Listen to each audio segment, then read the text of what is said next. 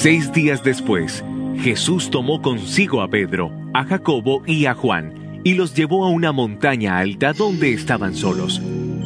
Allí se transfiguró en presencia de ellos. Su ropa se volvió de un blanco resplandeciente, como nadie en el mundo podría blanquearla. Y se les aparecieron Elías y Moisés, los cuales conversaban con Jesús. Tomando la palabra, Pedro le dijo a Jesús: Rabí, qué bien que estemos aquí.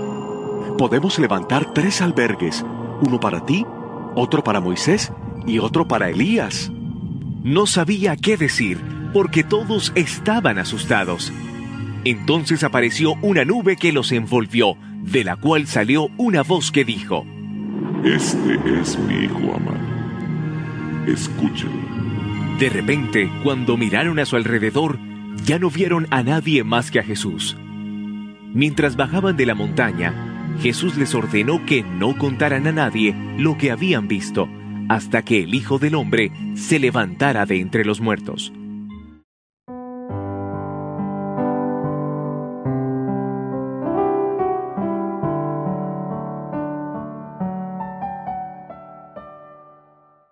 Una semana después que Jesús les hablara sobre su pasión y su muerte y sobre las condiciones para seguirlo, llevó a Pedro, a Santiago y a Juan a una montaña alta.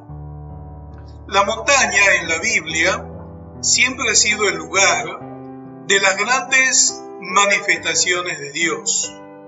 La montaña evoca el monte Sinaí, donde en el pasado Dios había manifestado su voluntad entregando la ley a Moisés. En el monte Tabor, Jesús se transfiguró, les mostró su gloria, compartió con ellos algo más profundo de su identidad. Todo en Jesús resplandecía. Era un espectáculo fascinante a los ojos y emocionante al corazón. No hay palabras capaces de describirlo. En la transfiguración, Jesús no está solo. Aparecen 2 grandes autoridades del Antiguo Testamento conversando con él. Moisés representa a la ley y Elías la profecía. En este domingo celebramos la transfiguración del Señor y el evangelista Marcos coloca este texto de la transfiguración entre el primer anuncio de la pasión y la subida a Jerusalén, el lugar de la pasión, muerte y resurrección. Este pasaje nos ayuda a comprender mejor el mensaje de Jesús. A la gloria se llega por la cruz. Cuando nosotros vivimos momentos de alegría, de euforia, no queremos salir de ellos y no queremos que se terminen. A veces nos gustaría quedarnos ahí, haciendo frescarnos.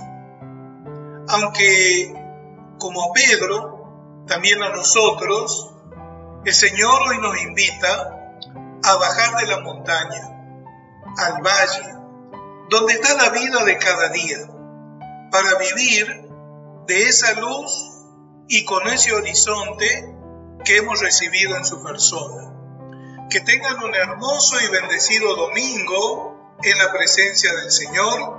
Los saluda el Padre Edmundo, misionero redentorista desde la comunidad de San Gerardo, San Miguel de Tucumán, Argentina.